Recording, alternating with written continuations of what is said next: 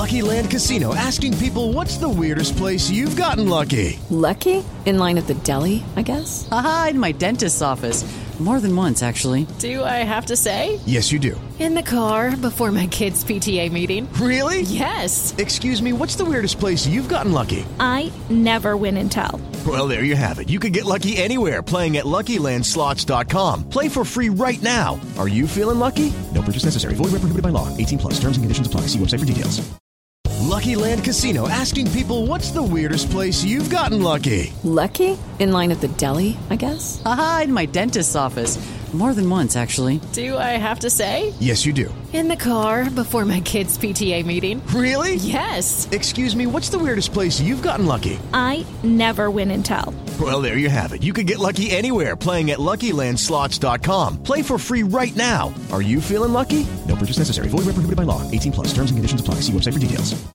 Lucky Land Casino, asking people, what's the weirdest place you've gotten lucky? Lucky? In line at the deli, I guess? Aha, in my dentist's office.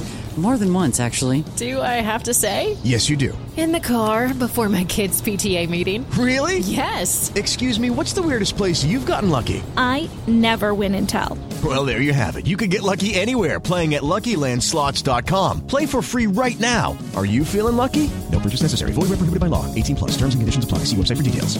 From the people who turned a niche Scottish football podcast into a critically acclaimed TV show on the BBC, it's Review from the Terrace, a pop culture podcast network. Hello and welcome to the Still Game podcast. My name is Bethany Tennick. Hello and welcome to the latest episode of the Scottish Rewatchable. Hello and welcome to Review from the Turnbuckle. Debating the best in movies, iconic TV shows, classic albums, peak era wrestling, and so much more. Some intern got fired for that.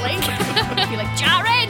And what would you have done? Loved it. What a moment. What a moment. Review from the Terrace brings together a collection of professionals, pals, misfits, and special guest interviews. The one and only Ewan Angus, Big G Telfer, director of Still Games, Michael Hines. That's Review from the Terrace, a newly created podcast network with at least 2 shows dropping every week. Aye, neighbour, good to see you, man. Good to see you, man. It's been a long time, man.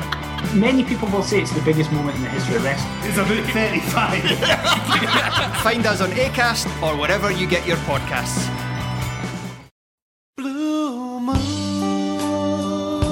Welcome to the Man City Show. It's Nigel Rothband back in the chair. And after last week's 0-0 league draw with Southampton, many were writing City off as serious title contenders. And then they go to Chelsea and put in what I think was a magnificent performance.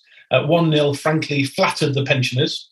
We then had the small matter of the Champions League, PSG, Messi, Mbappe and Neymar and co, where I thought we played quite well, actually. Came away with a 2-0 loss, of course. And, of course, we'll look forward to Liverpool away on Sunday. And after a week so far that's given us a win and a loss, it's got a draw written all over it, hasn't it? I've got 3 guests to discuss that and much more. Welcome back. Welcome back after a long time away to someone who every single book I pick up at the moment has got Ian Lee's in. I've read 2 books recently and Ian Lee's all over it. So Ian, welcome. Good evening, Nigel. Good to see everyone again. Nice, fit and healthy. Good. Fantastic. Good to see you, Lizo. Welcome back, of course, to Sarah Messenger. Hi, Sarah. Hello, Nigel. And last and certainly not least, welcome back to Nick Goldstone. Hi, Nick. Hi, Nigel. Can we start quickly with that Chelsea performance? Is it going too far, Sarah, to say that's probably one of our best performances in a long time? Defensively, creatively, we dominated them from start to finish. They didn't have a shot on goal in 90 minutes. What a great performance that was. It was fantastic, and I don't think it's going too far to say that. I think it's one of our best away performances probably in the last couple of years. I think if we're honest, as City fans, it was hard to call how it was going to go. There was a degree of trepidation about it because Chelsea have made such a good start, and there was the whole thing about does Tuchel have this hoodoo over Pep and the last 3 results against him. But I thought they played really, really well. It was, I know it's a cliche, but for me, it was the performance of champions. It was a performance of a team that absolutely is confident in itself, knew what it had to do to win, at a tough venue against clearly one of the main contenders for the title this year. And it was just really impressive. A 3-0 would not have flattered us. So a great day, really good day to be a City fan, and topped off by a certain Mr. Fernandez blasting his penalty halfway to Ashton. So a pretty good day, I think. Just landed in your back garden, I believe, the ball. Yeah. Lizo, listen, what stood out particularly for you, my friend? Personally, I thought the defence, I was a bit dubious about Laporte and Diaz together because we've got used to Stones and Diaz. But to be honest with you, the defence seems to be getting stronger and stronger, to be honest with you. I don't want to use the word criticism, but my only improvement would be we're lacking this out-and-out goal scorer. I don't want to use the word number 9 because apparently everybody keeps using that, but we don't seem to have that final killer touch. And Sarah's related to it, where it should have been 3-4-0. And just recently, the last 2 games, we've not been able to put that ball in the back of the net. We haven't got an Aguero at the moment, but that's my only concern. I mean, some would argue we've scored more league goals than anybody else. We're winning 5 and 6-0. They're coming from all over the park. Last season, we didn't play with Aguero in many games, and we still won the league at a canter. Nick, you got the same concern as Lizo, or are you just thrilled to see us go to the European champions and win with such ease? I definitely share those concerns to a large extent, but it was a great performance. There were standout performances all over the place. I thought Rodri was majestic. I thought Bernardo was absolutely fantastic. That was close to his performance against Liverpool a couple of years ago. The back four were brilliant, and it was a stunning result. And I think we essentially played them off the park, but we certainly did lack cutting edge up front. It was something that I certainly mentioned to myself and others at half time when it was 0-0. We got the goal. We should have had more when the game opened up. But, on that occasion, we made it happen and we got across the line with a very, very well-deserved win. I mean, you've mentioned a few players. I mean, I think Bernardo, Rodri, Cancelo, some fantastic performances about the park. Can we just talk about this striker situation? Because we've covered it in previous shows, a lot of press and a lot of column inches around Kane's possible transfer. Is Haaland going to come at the end of the year? And all those sort of things. Sarah, how concerned are you? Or are you in the camp that says, look, Pep will change it. We didn't need an out-and-out striker last year. It will score enough goals. And we'll obviously come on to the PSG game as well, where we didn't score. Well, maybe we should have done. Is it a concern? Does this mean that our grasp on the Premier League title is less clear? I think. Look, if we had a guaranteed 30-goal a season striker, and there's probably 4 or 5 names that we could put into that bracket playing for City. I mean, City fans would never say, we're guaranteed to win the league, but I think we'd be even more confident than we are at the moment. On the other hand, as you rightly say, we've scored more goals than anyone else, and we've put 5 or 6 past teams with regularity. I think the concern for me about not having an out-and-out striker is that, you can argue, does it really make a lot of difference whether we beat Norwich 4-0 or 5-0, unless the title is decided on goal difference? It doesn't. The reason an out-and-out world-class striker would make a difference is in tight games that we might end up drawing, and there was perhaps, 3-4 chances in the entire game. At the moment, in some games, we're not taking any of those chances, and that's the bit that concerns me, that it will cost us points that we might otherwise have got. Whether it will mean we don't win the title, I think remains to be seen, because we did it last season without an out-and-out striker for most of the season. We've clearly got very talented players. We've got a lot of players who can score goals, hence why they're spread around so much. But I think I'd be delighted if we got somebody, whether it's in January or next summer, who we were all confident would score those, particularly, and I've said it before about one-on-one chances, we're absolutely shocking when it's one-on-one on the keeper, and sadly it's usually Raheem that's in that position. I struggle to think of too many examples where they've gone in the net since we had Mr. Aguero doing it for us. So, yeah, it's a bit of a concern. Lisa, if you were kind of in Pep's shoes and you had the job of picking that sort of attacking line. I mean, we've got so many options. I mean, Jesus obviously wears number 9. He's been playing a bit wider, of course, this season. We've got Delap, we've got Torres, Sterling can play there, Mahrez can play there, Grealish can play there. So if you could set us up, what do you think is our best attacking front 3, front 2? How would you play it? What I've seen so far, I'm a bit disappointed he's not tried Torres for the last few games up front. Spain used him as a number 9, and we've used him as a number 9 before, and he seems to be the one that creates the disruption in the back 4 of the opposition. We've tried Sterling for the last couple of games, and he doesn't seem to have worked. Grealish, I love him to death, but having seen him come on replace him last night, he's still got a lot of learning to do. He's still got the learning of the Pep way to do. He's a bit slow. He isn't getting the ball in the middle too quick enough. So I think we're really short of somebody that can just, a Gary Lineker that can just stab the ball in the back of the net, to be honest with you. So I'll be honest with you, at the moment, I think he's struggling to pick his best 3 up front, to be honest. Mahrez just comes, to be fair, Mahrez has been quite good this season. I like the way he's used alternative routes, shall we say. He always was nicknamed the one-trick pony.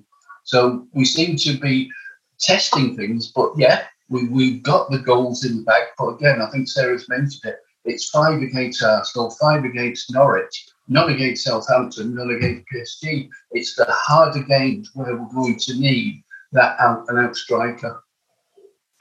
Nick, were you surprised by the way we dominated Chelsea? I mentioned at the start of the show the fact that they didn't have a shot on target. It was complete domination. Were you surprised to see that? Yeah.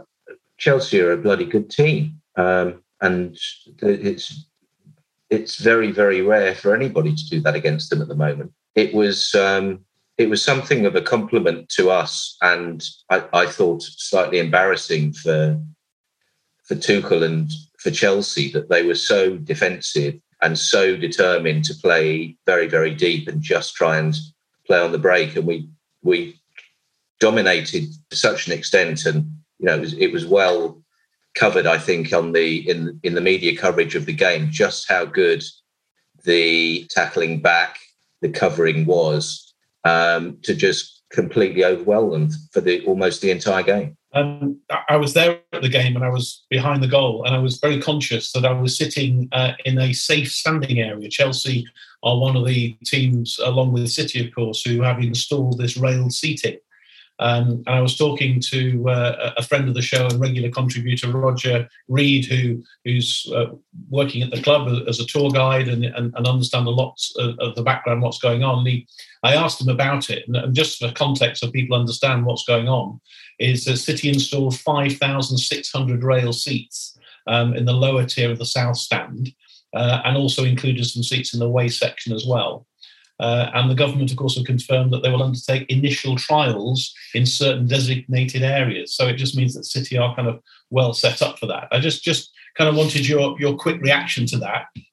They weren't great to sit in, I have to say. Not that I did much sitting. Maybe at half-time I had a 5-minute break. But for standing in, certainly felt safe. I don't know whether you've had any experience maybe being up to Celtic or whatever. What's your view? There's obviously mixed views. I guess if you talk to some Liverpool fans, they may be less keen, and people connected obviously with that. But your thoughts, Lizo, thoughts on safe standing? I've not really got much opinion on it, to be honest with you, because there's no increased capacity anywhere along the ground.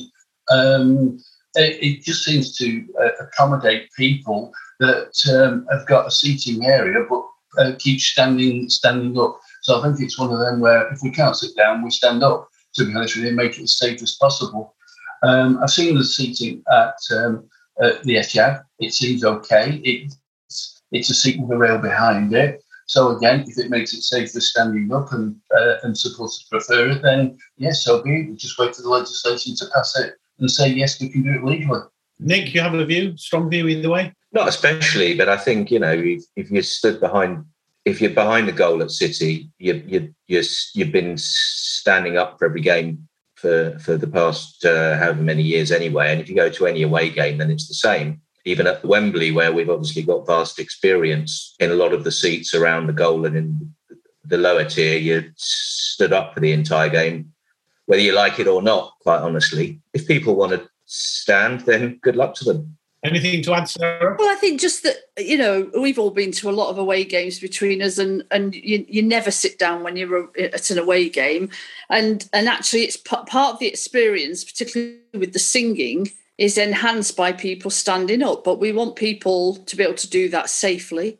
So I think it's good for the game if it's going to not only allow people to watch the game in the way that's most natural or comfortable for them, but also safely.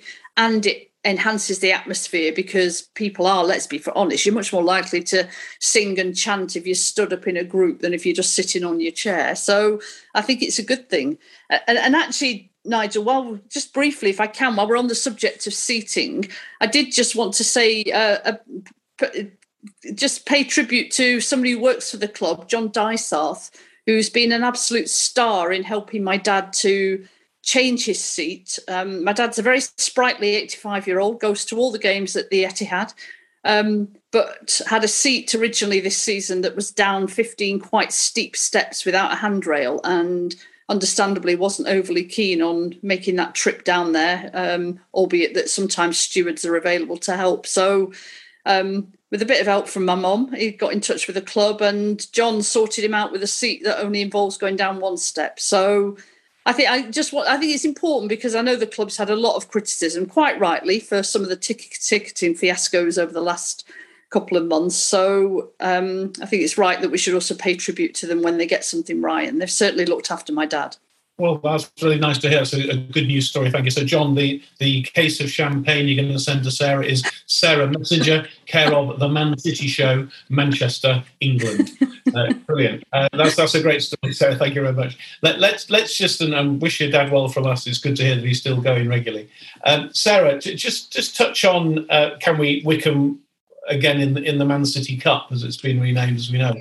6 teenagers made their first team debut. I won't read them all out.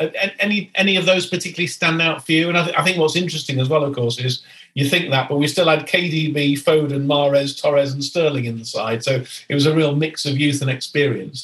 Any of the kids particularly stand out for you? Clearly a convincing win against Wickham. Yeah, I wasn't at the game, so I as we know, the TV companies chose to show other games. Not sure why, but anyway. But I mean, we've got this love affair with the Carabao Cup, haven't we? So on one hand, you know, there's an argument we don't want to get it frees us up if we're not into the last rounds of it. But on the other hand, we'll all be a bit upset when our winning run dating back to Barack Obama's presidency comes to an end. You know, everything I've read and what the highlights that I've watched, I think all the youngsters did themselves credit. I know there was certainly a lot of praise for the young lad who played at left back, Joshua. I've forgotten his son. I know he's got a double barrel surname, but I know Nigel Little. It's Josh Wilson Esbrand. Esbrand, yes, Wilson Esbrand. Well, I know he got a lot of plaudits and certainly played a great part in one of the goals. I think a Mahrez goal. So just really great. And there's also a clip doing the rounds at the moment, I think, of the under-18s. A goal they scored from the kickoff, which is just Pep style all over it. So, you know, I think these are really exciting times for us, and I'm really hopeful that 2 or 3 of these players will become first-team regulars, because it's definitely, as City fans, it's something we all want. So, a great performance from them. Really good. Nick, Sarah makes a good point, doesn't it? Obviously, we always want these young lads to make it into the first team, to show we're kind of growing our own, as it were, rather than just importing and paying big salaries and big transfer fees. Anybody stand out for you? Any highlights for you from the game? Don't know if you saw it, if you were there. I wasn't there, and I saw some of the highlights. I thought, you know, they acquitted themselves well there. It was clearly, you know, quite a tough sort of half an hour or so before they really got going as a team, and the 5 or 6 of the senior players up in the top half of the pitch obviously did the job. But, you know, it's difficult. I think it's difficult to have confidence that we're going to see any of these guys regularly going forward, because track record over the past few years suggests that, you know, we see them very rarely and they don't get any sort of consistent run at a spot in the first team, which is a bit of a shame. But then again, we want to win games and we want to win cups. So these guys have got to really step up, and clearly they've got to really make a name for themselves, get themselves properly into the first team squad. Lisa, you're relatively close to these things. Do you think any of them have got a chance? Have you seen much of them? Well, I was at the game, and my first impression was, who were the back four? We were going to get murdered, especially with Wickham's number 9. He was about 25 stone, and I thought he's going to bully them. But they started off nervously, but just eased into the game. It was a good learning curve for them. And Wilson Esbrand was on the bench last night in Paris. So it shows that Pep does have confidence in some of his younger players.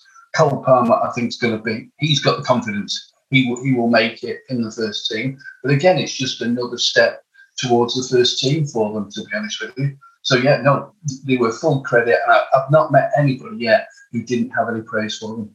Good. Well, listen, we've still got to talk about the Champions League, which is coming next. And we'll do that straight after this break.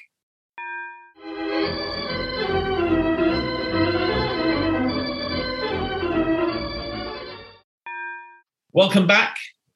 It was Paris. It was all set up. The two oil clubs. And it ended in a 2-0 victory for Paris Saint-Germain. But City, I thought, played really well, Nick. And I think we're unfortunate to come away with a 2-0 loss. Yeah, I thought they played really well. And I'm generally someone who doesn't praise us after we've lost, I have to say. I'm prone to be quite critical. But, I mean, I've got one or two critical things to say. But overall, I thought we absolutely dominated the game. We controlled it to a level pretty close to the Chelsea game. There weren't necessarily the real standout performances. Maybe you could say Walker was one. I'm not sure I'd pick out any other players, but I thought the likes of Mahrez and Grealish had pretty decent games. It didn't quite work out for them on the night, but I thought they worked hard and played well. And, very fine lines, because I genuinely didn't think the performance was wildly different to the Chelsea performance. And I thought the game generally panned out in a similar sort of way. But on this occasion, we were facing some very, very good players who scored 2 goals out of almost the only decent possession that they had the whole game. I think the one point of criticism I would make is up front and Sterling, because I really didn't think he had a good game. Lisa, we first of all just touch on the Sterling thing, but then I'm keen to sort of just explore, does it really matter that much? Because a number of City fans were saying, actually, let's just send the reserves over. We can afford to lose a game, keep everybody fit for the weekend. We're going to be talking about the Liverpool game in a moment. So, as it turns out, we did lose, and we can afford to do that. In the long run, are hopefully just Paris and City going to get through anyway? But to start with the Sterling issue first, is that becoming a bit of a problem? A lot of City fans are picking him out for particular criticism at the moment. I think it's become a problem for the last 12 months for him, to be honest with you. And I think Raheem's lost a lot of confidence. The season before last, he was scoring goals for fun, but he had David Silva there. He had Gun Aguero there to play these double 1-2s. And even previous before that, he had Sane as well. At the moment, he doesn't seem to have a pattern where he can link with someone. He's trying with Grealish. I noticed 1 or 2 games where he's tried with Grealish, and he's also done that with England as well. But again, I think we're all highlighting the problem up front, which it's really great to hear, but the only problem we've got is trying to stick the ball in the back of the net, even when we're best goal scorers in the country by a mile at the moment. So it's an interesting subject. I'd still like to see Torres up front to see what he can do. We've got two ball players in Mahrez and Grealish that can put it in the middle, and Torres seemed to be the only one that really, other than Gabriel, to put the ball in the back of the net, to be honest with you. So that's where I would stand. What about the issue, Lisa, about it mattering or not? How important a loss is it, or is this pretty much an irrelevance, and we just hope everybody's got back on the plane fit and well and not too exhausted for the trip to Anfield at the weekend? Does it really matter? No. I think we're all quite calm about it, to be honest with you, again, because we do have a depleted squad. Really, we only have a squad of 22 players, really. And again, if you look to the bench last night, we had the left back, a young kid on the bench. I'm sure we're going to see Cole Palmer on there at some point. So again, I think it's a more in-depth squad. When we've got a schedule of over 60 games a season now, I think it is going to be a bit of a problem where we've lost a couple of players, we've not really replaced them, and we've still got a short squad, to be honest with you. So yes, I do. But from performance-wise, no, didn't matter. The performance was excellent.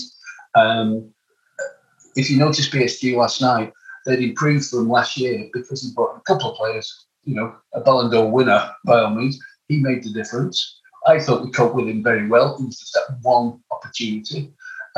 So again, I've come away. My only concern now is it's Bruges. If you look at the group, they seem to be doing very well. They seem to be the ones coming up behind. So that's where I think we need to strengthen up, is against Bruges. They're the two games, to be honest with you. Certainly now, because City are obviously lying third place in the group now after last night's results.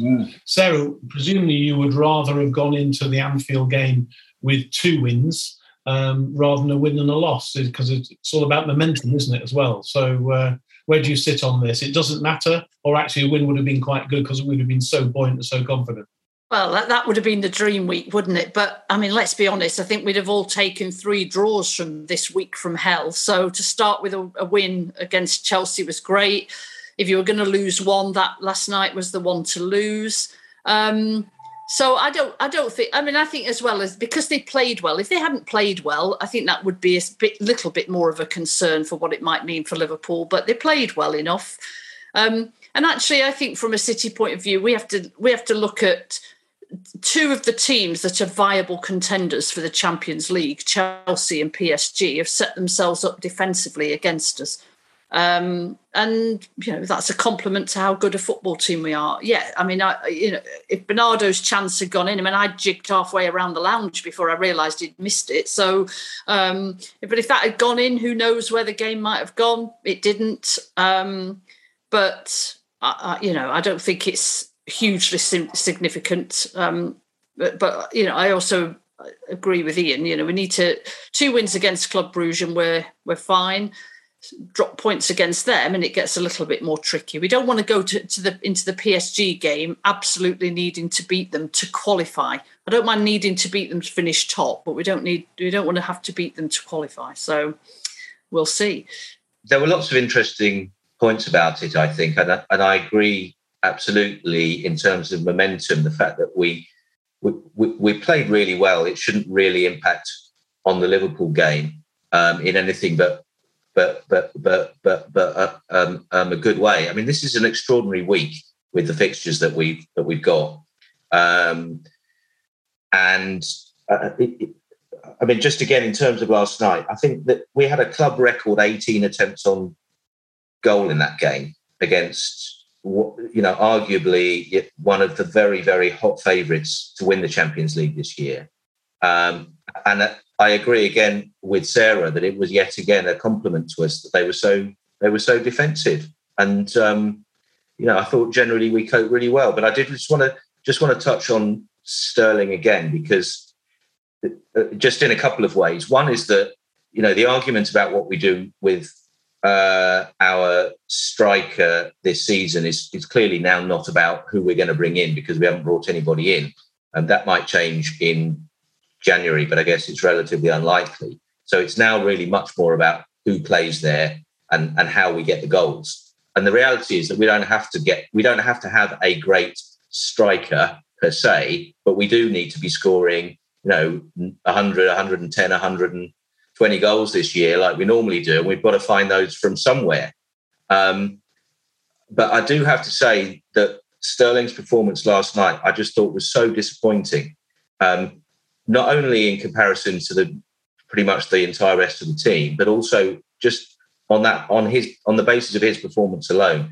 If he's going to play there, then he's got to be the right person to play there, and he's got to really turn up. And I think anybody else playing as a striker, the way he played last night, would get an awful lot of criticism, because he said he tended to be on his heels.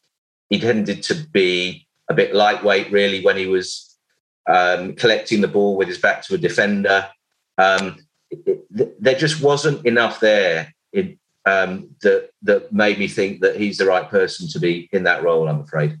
All right. Well, listen, let's leave that behind. Let's move forward to Liverpool at the weekend. And Lizo, if we could afford to lose against PSG, I suspect the opposite is the case. We really don't want to lose. So Sarah mentioned 3 draws would I'd take a point now, I think, going away to Liverpool after the week we've had. Would you, or would you? Are you a bit more optimistic and say let's go for the win here? Where do you sit?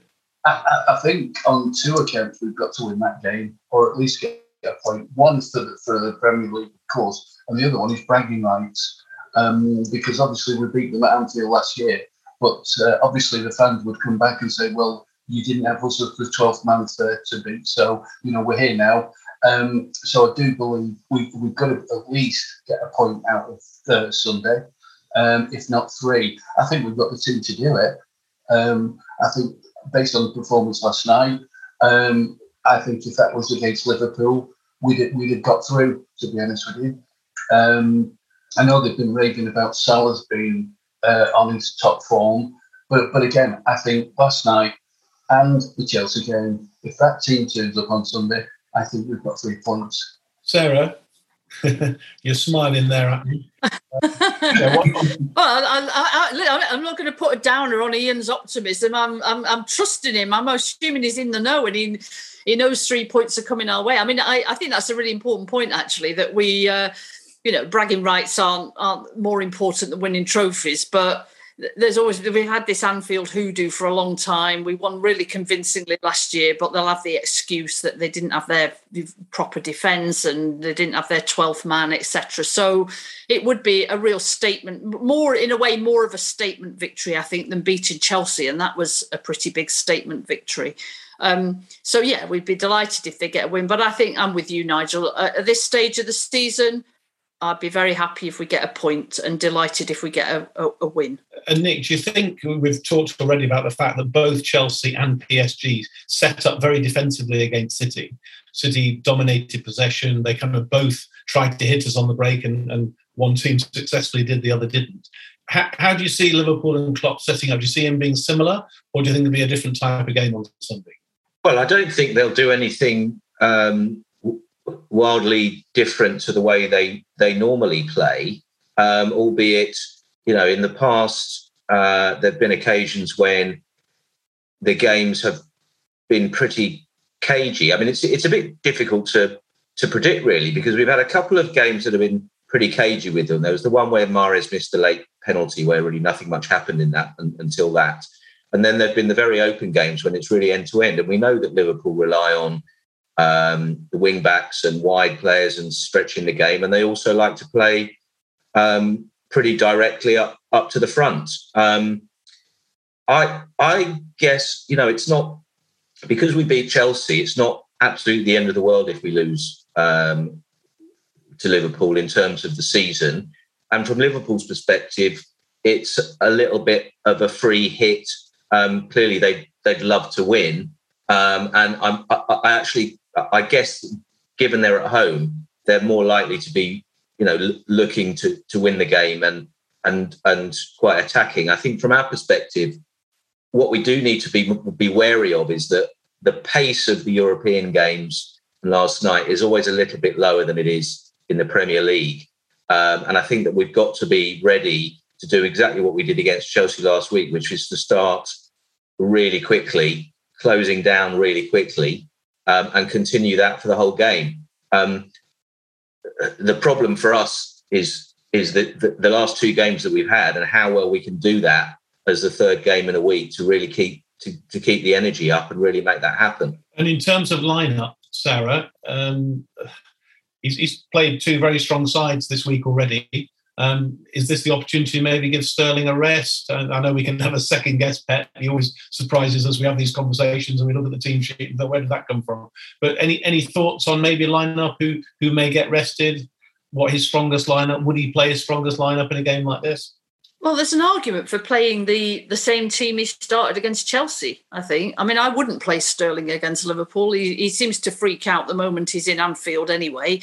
And as Nick rightly has said, he's not contributing anything at the moment. I won't go into Raheem's shortcomings at the moment, but, and we're always caught because he's given us so much over the years that I'm always reluctant to be overly critical of him. But, if you're a 250 grand a week footballer, then fans are entitled to be concerned when you're for a prolonged period of time and not giving us anything.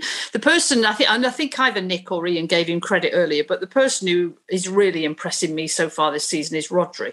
I knew there was a really good player in there. We saw glimpses of it in the previous season and a bit, but he's started like a real Rolls-Royce machine in centre mid. And so I definitely want to see Rodri in there.